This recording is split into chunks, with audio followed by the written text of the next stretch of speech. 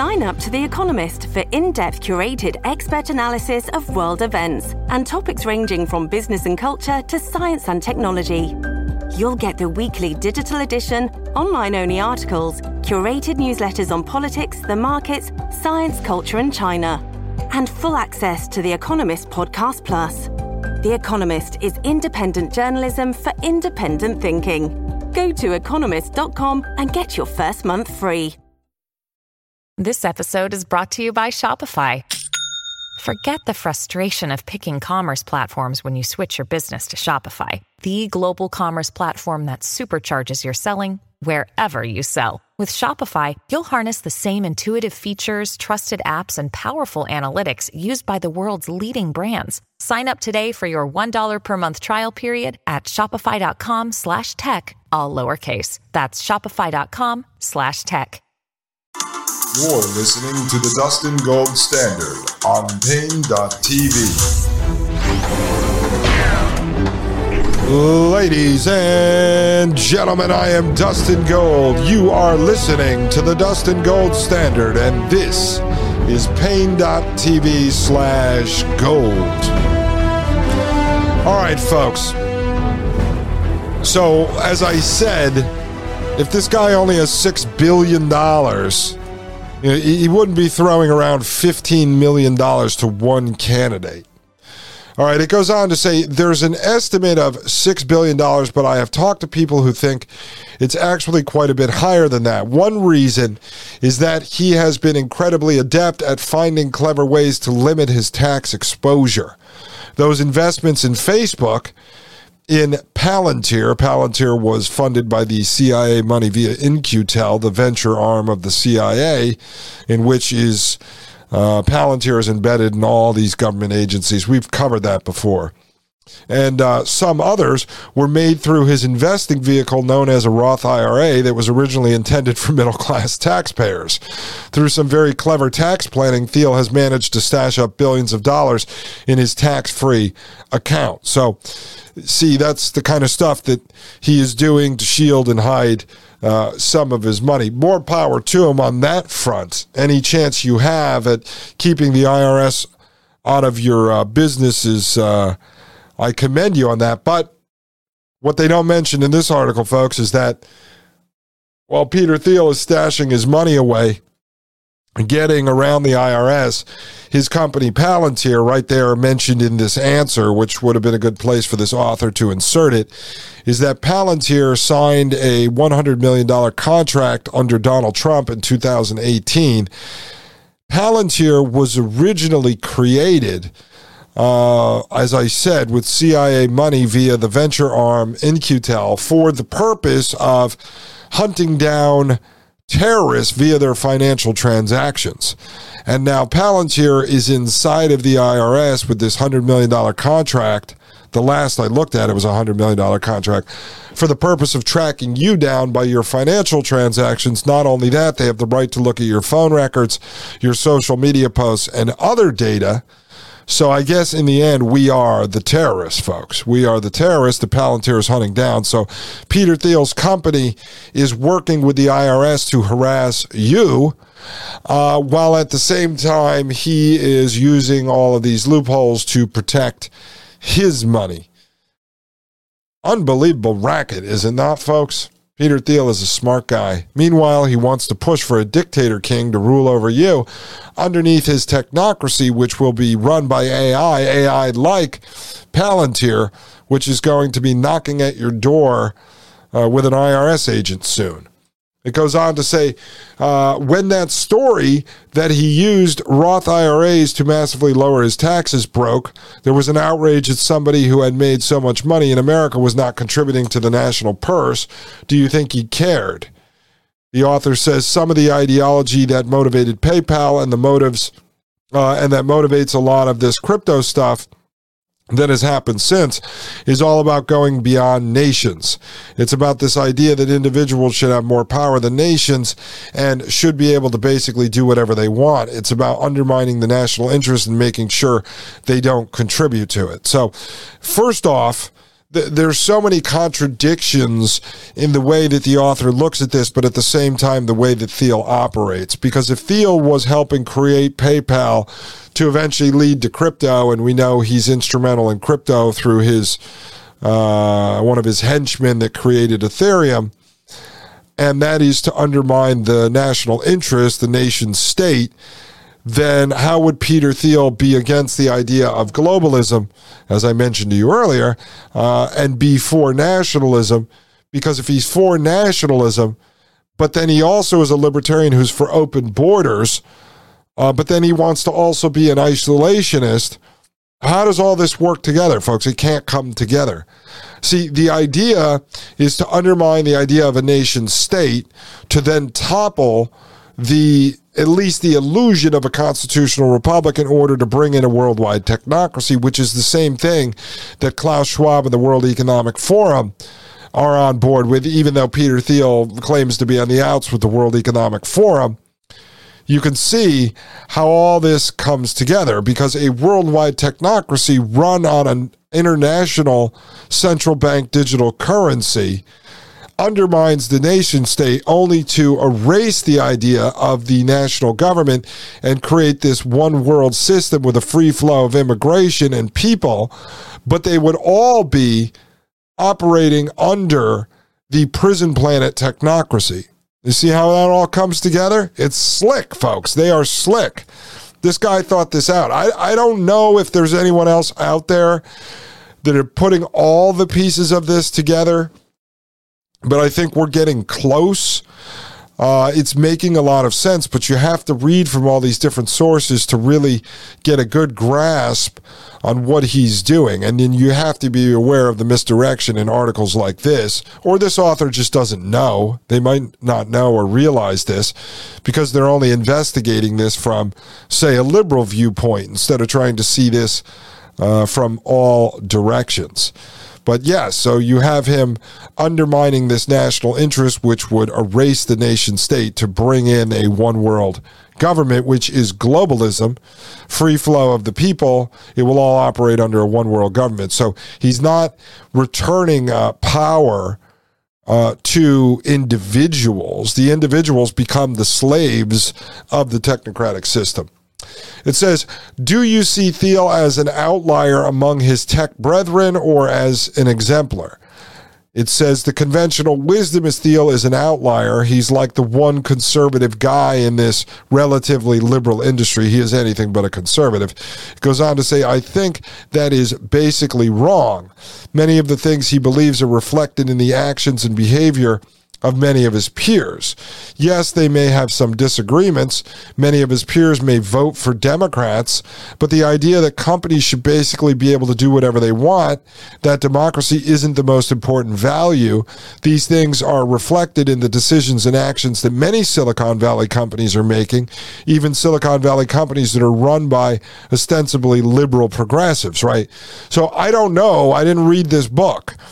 But it'd be interesting to know if this author figures out that the reason why he's seeing people that supposedly ally with, liberal progressivism, or people that claim to ally with conservative libertarianism like Peter Thiel, why at the end of the day they believe that the companies they're running and Silicon Valley as a whole should be able to do whatever they want, is because they are in a partnership with the government, a public-private partnership in which the outsourcing of the governance of the people that live under that government are being run by the so-called private sector through the technology, right? That is the technocracy, folks.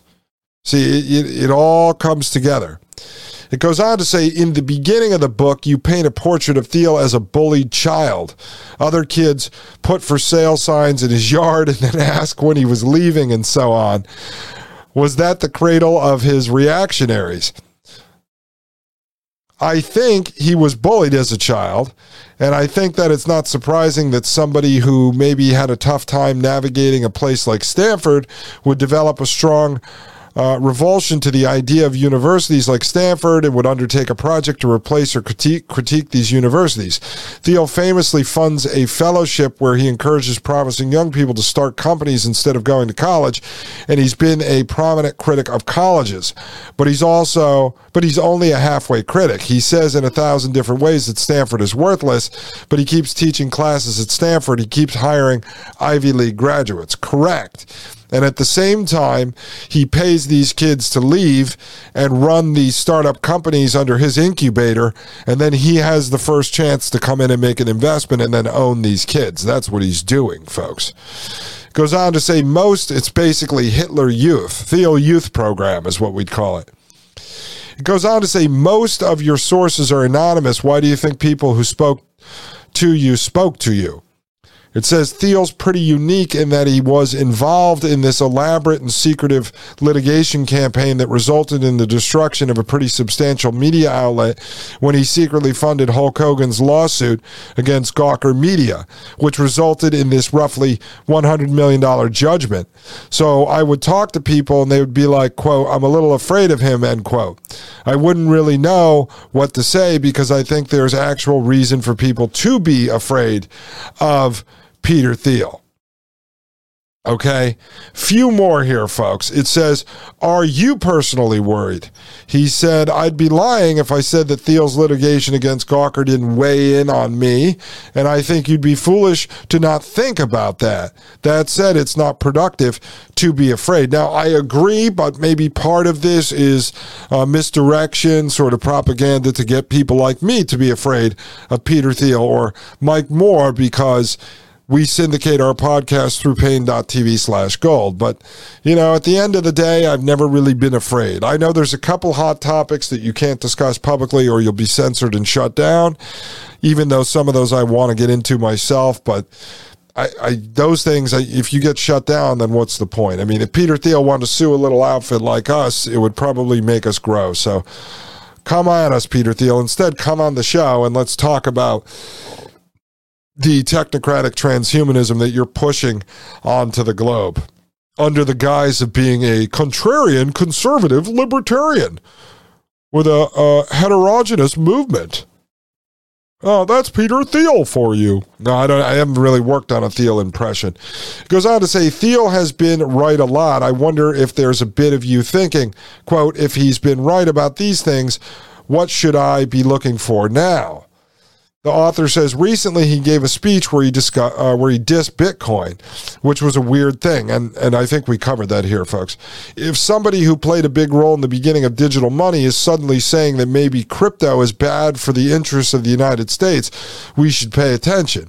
There's an extent to which he's a great prognosticator, a great futurist, but he's also a marketer of himself, and he's been very good at accentuating the calls that have been right and playing down the calls that have been wrong. And one of the reasons why I believe that happened with Bitcoin is because he is behind Bitcoin's biggest competitor, Ethereum.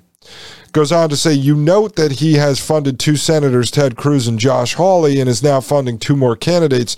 Do you worry he'll wield outsized power over government? The author says, I have to say I worry less about the grandstanding of a handful of senators connected to Thiel than I do about the effect of Thielism on the culture. When you combine the hostility to democracy and institutional norms with the bankroll of a billionaire, you can potentially do some damage. And, it'd be interesting for us to see if we could get this author. My guess is he's too big, but maybe I can have Mike Moore reach out to him because I want to know.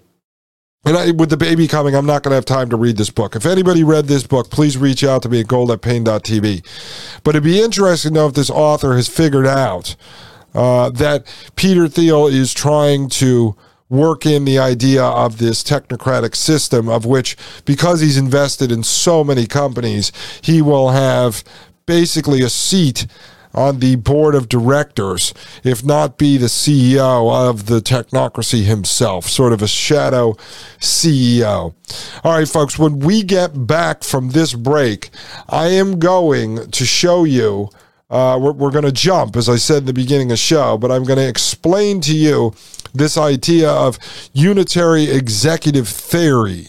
And this is very important because as we get back to Curtis Yarvin tomorrow, and we further explore the concepts, the ideology that he has been sharing with Peter Thiel on how to anoint a technocratic monarch, a king of the technocracy, this idea of unitary executive theory is going to come into play, and I don't think anyone has talked about this yet. Ladies and gentlemen, I am Dustin Gold with the Dustin Gold Standard. I'll be right back right here on Pain.tv/gold. You're listening to the Dustin Gold Standard on Pain.tv. Join the discussion at Pain.tv/gold. You're listening to the Dustin Gold Standard on Pain.tv.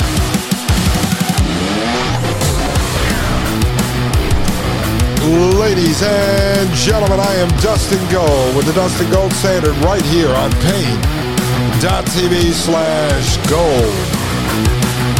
You know, one of the crazy parts about this, folks, is that Peter Thiel was one of the biggest, not the first investor in Spotify, and now Spotify owns the syndication software that we have to use. So, I don't know, folks. We are operating in some crazy times, you know, battling the technocrats that own the platforms in which you have to rely on in order to get your message out, to expose, to educate people on the very technocrats. I mean, we're fighting a war on their battlefield, but it is what it is, and we just do what we have to do, folks. So eventually, I don't know, I've been starting to have some talks with Mike Moore. We're talking about some strategies, but just to let you guys know, I mean, eventually, if the consolidation of the podcast market continues to happen, there may be a time that we're only over at Pain.tv/gold. So I know, folks, I know it's a few dollars a month or whatever, but it may be the only way that this is allowed to continue. I would have to venture to guess that within a couple of years, just like they do with YouTube, where they're constantly shutting people down, that podcasts will start to be shut down at a higher level as well. All right, let me show you this, because this is really important. So we got Blake Masters out of the way. I wanted to do that for you because we know Blake Masters is inspired by Curtis Yarvin. We know that Blake Masters obviously is the backing of Trump. We know that Blake Masters is the protege of Peter Thiel at the highest levels, okay? And now we have some more information on Peter Thiel. We have this book that was co-written by Blake Masters and Peter Thiel, 0 to 1. Many of you have probably read it, but advocates for this idea of a dictator inside of a company. We'll get into that a little bit more in the future. And that this is what this Yuval Noah Harari of the new right, of this heterogeneous movement that Peter Thiel talks about, the gang of circus freaks that has become the so-called conservative movement, is running around and will be pushing this idea, I think, of the rise of the king. You know, many actually advocated for something similar. I just don't think I don't think the narrative was shaped yet, but that's basically what this idea of Trump under QAnon, he was going to rise to power, he was going to arrest everybody. You know, we were all on board with it, but we didn't understand what was actually behind it. I think we're starting to put the pieces of this together. Now, I'm back at this Vox article. I'm not going to read from this right now, but I just want to remind you the ideas behind Yarvin's plan, his very detailed plan.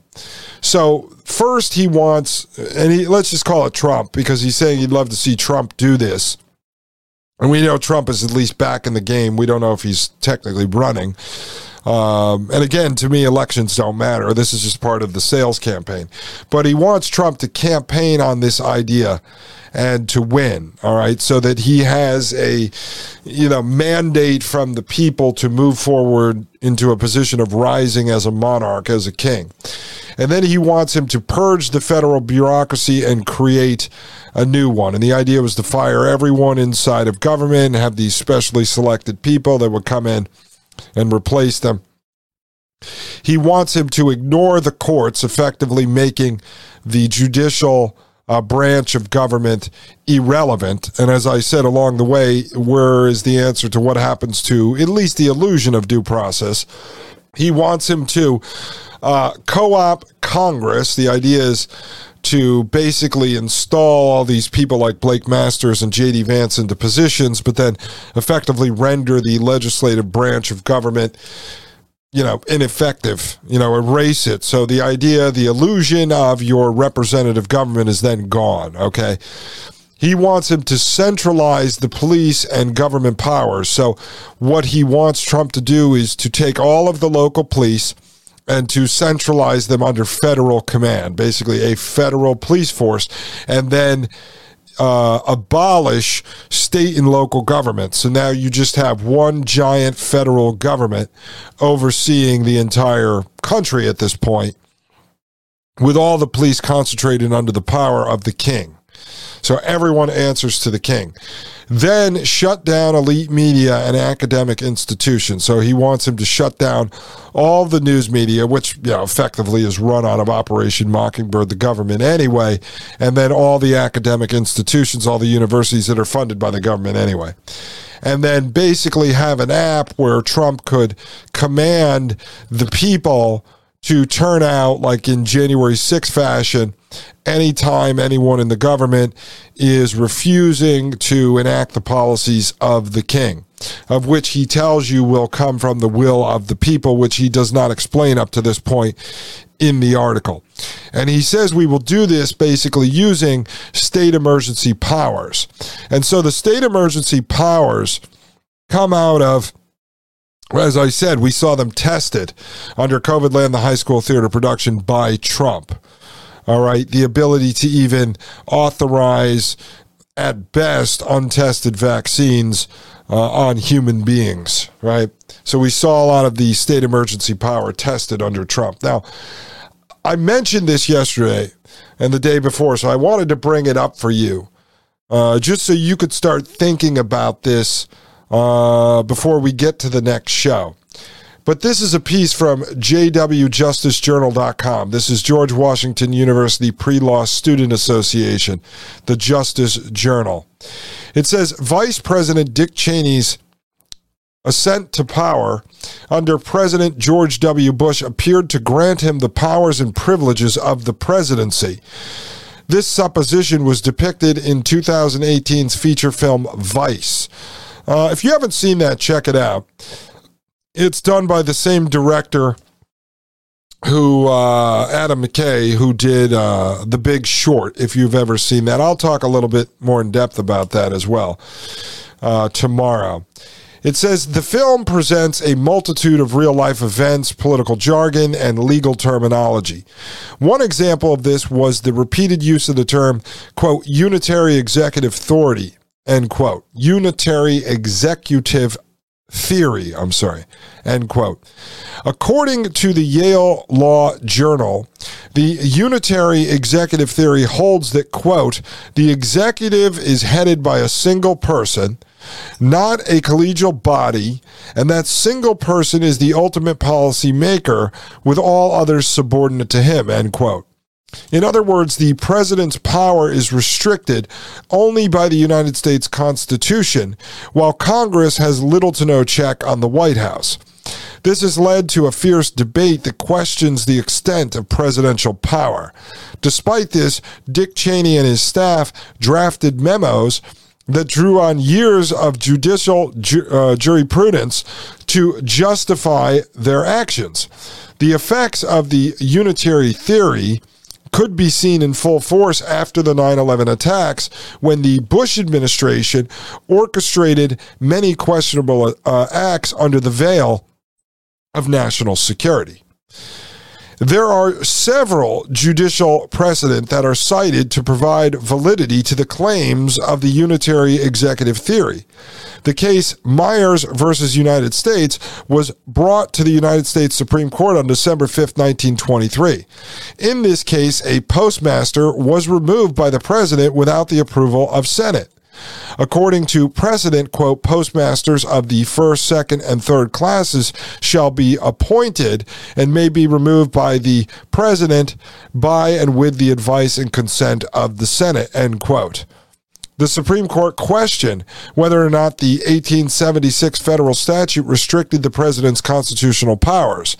On October 25, 1926, the court came to the conclusion that the law did restrict the president's powers. The court further argued that the founders drafted the Constitution as vesting in the president alone the power to remove officers. Another case that was dealt with executive privilege is United States v. Nixon, argued on July 8, 1874. In the aftermath of the Watergate scandal, there was a significant amount of evidence to suggest that President Nixon was complicit. When subpoenaed, he resisted by providing edited versions of the tape recordings. President Nixon wanted to quash the subpoena because he believed he had the authority to do so under his executive privilege. In the opinion of United States v. Nixon, the court stated that, quote, President's counsel, as we have noted, reads the Constitution as providing an absolute privilege of confidentiality for all presidential communications. It is emphatically the province and duty of the judicial department to say what the law is, end quote. This means that they do not agree. That means they do agree that there are executive privileges. However, in this particular case, they felt it did not apply. John Yoo, Deputy Assistant Attorney General in the Office of the Legal Counsel of the U.S. Department of Justice, served in the Bush administration from 2001 to 2003. Yoo was an early supporter of the unitary executive theory.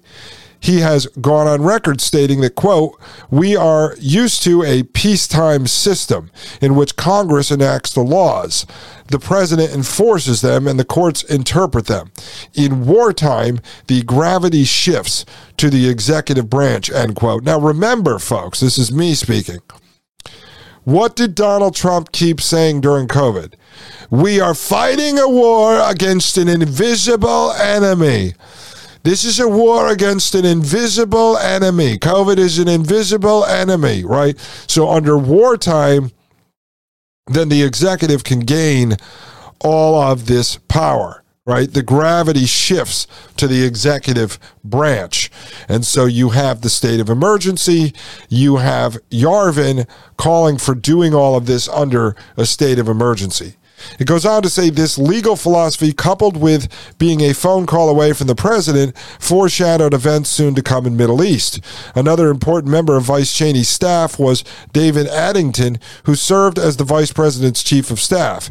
He shared Yu's philosophy on executive power during wartime. Both Yu and Addington helped draft memos that utilized the unitary executive theory on behalf of Dick Cheney to allow the president to wield unchecked power over the military. Let me see here, folks. It says, although the president is the commander-in-chief, there are restrictions placed on his military authority. However, the unitary executive theory would allow President Bush to expand his powers during times of war, which was observed after 9/11, also observed during COVID-land, the high school theater production. According to the American Constitution Society, the unitary executive theory allows the president to control military force, the detention and interrogation of prisoners, extraordinary rendition and intelligence gathering. President Bush also utilized aggressive signing statements, which granted him the ability to expand presidential power. This allowed President Bush to interpret the Constitution, quote, in a manner consistent with his constitutional authority to supervise the unitary executive branch, end quote. Many questioned the extent to which President Bush expanded presidential power. Journalist Scott Horton stated that, quote, we may not have realized it, but in the period from late 2001 to January 19, 2009, this country was a dictatorship, end quote. Being able to bypass Congress and implement a wide range of policies with little to no congressional approval made it look like he could practically do whatever he wanted. Although the aggressive use of the unitary theory has not been in full effect since the early 2000s, it has resurfaced in mainstream politics.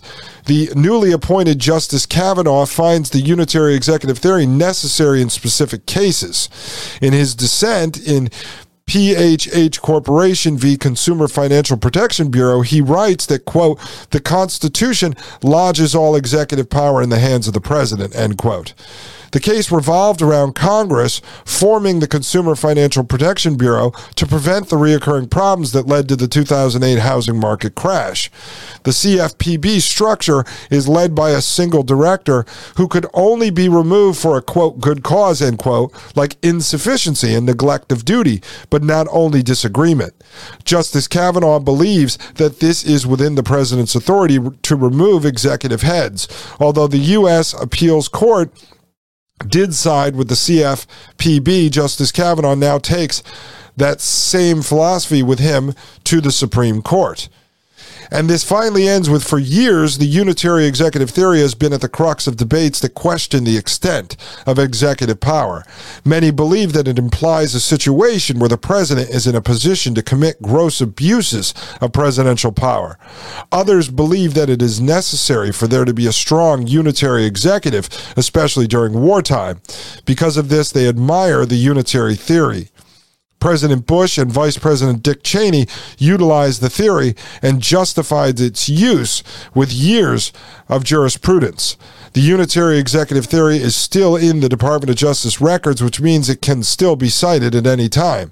The unitary executive theory has given the president the means necessary to bypass Congress and wield immense power, and history shows just how all-encompassing that power really is. Folks, there is so much that comes out of this.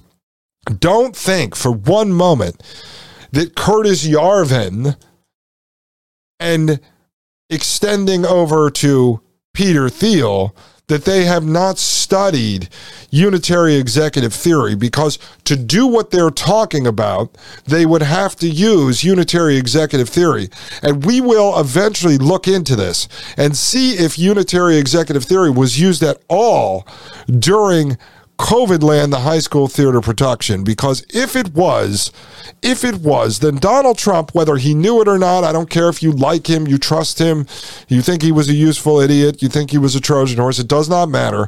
Then under his presidency, unitary executive theory was tested to the fullest degree. And that would be the test case that allows for what will be the next phase, which is not the overthrowing of the bureaucratic state or the deep state. It will be the installation of the technocratic transhumanist regime, concentrated under the power, or at least under the illusion, of a king, of a monarch, who was handed the mandate of the people to tear down the constitutional republic, to throw the Constitution and the Bill of Rights out the window, to erase our history and replace it with a fascist, communist technocracy run by a shadow puppet named Peter Thiel. And possibly coming out of the private side of this, a rise of a technocratic king named Elon Musk. So you may see Donald Trump pushing these concepts from within the political system through the quote-unquote public sector. And you will see Elon Musk to continue to push this from outside, from the so-called private sector. But the guy behind the scenes, the puppet master lurking in the shadows on this, would be Peter Thiel. Now, who does he work for? Who does he answer to? That I'm not sure of. But I'm telling you, folks, all of the pieces from all these stories and all these reports tie together. And this all fits in to what we've been talking about for the last 71 episodes, 72 episodes, whatever it is technocratic transhumanism, because that is the governing ideology behind this entire system. So as they continue to push forward, as they normalize these ideas, as they desensitize people to this stuff, as they get people to hate and be disgusted with the government more and more, the idea of constitutional representative government will be thrown out the window, and a technocracy will be installed. And they are going to use some of the tricks, some of the loopholes written into our government, like unitary executive theory, to do this. But the idea behind it is a complete and total coup, ladies and gentlemen. They will install the technocracy. Ladies and gentlemen, I am Dustin Gold with the Dustin Gold Standard. Thank you for listening to Pain.tv/gold. The Matrix is a computer-generated dream world built to keep us under control in order to change a human being. You're listening to the Dustin Gold Standard on Pain.tv. Join the discussion at Pain.tv/gold.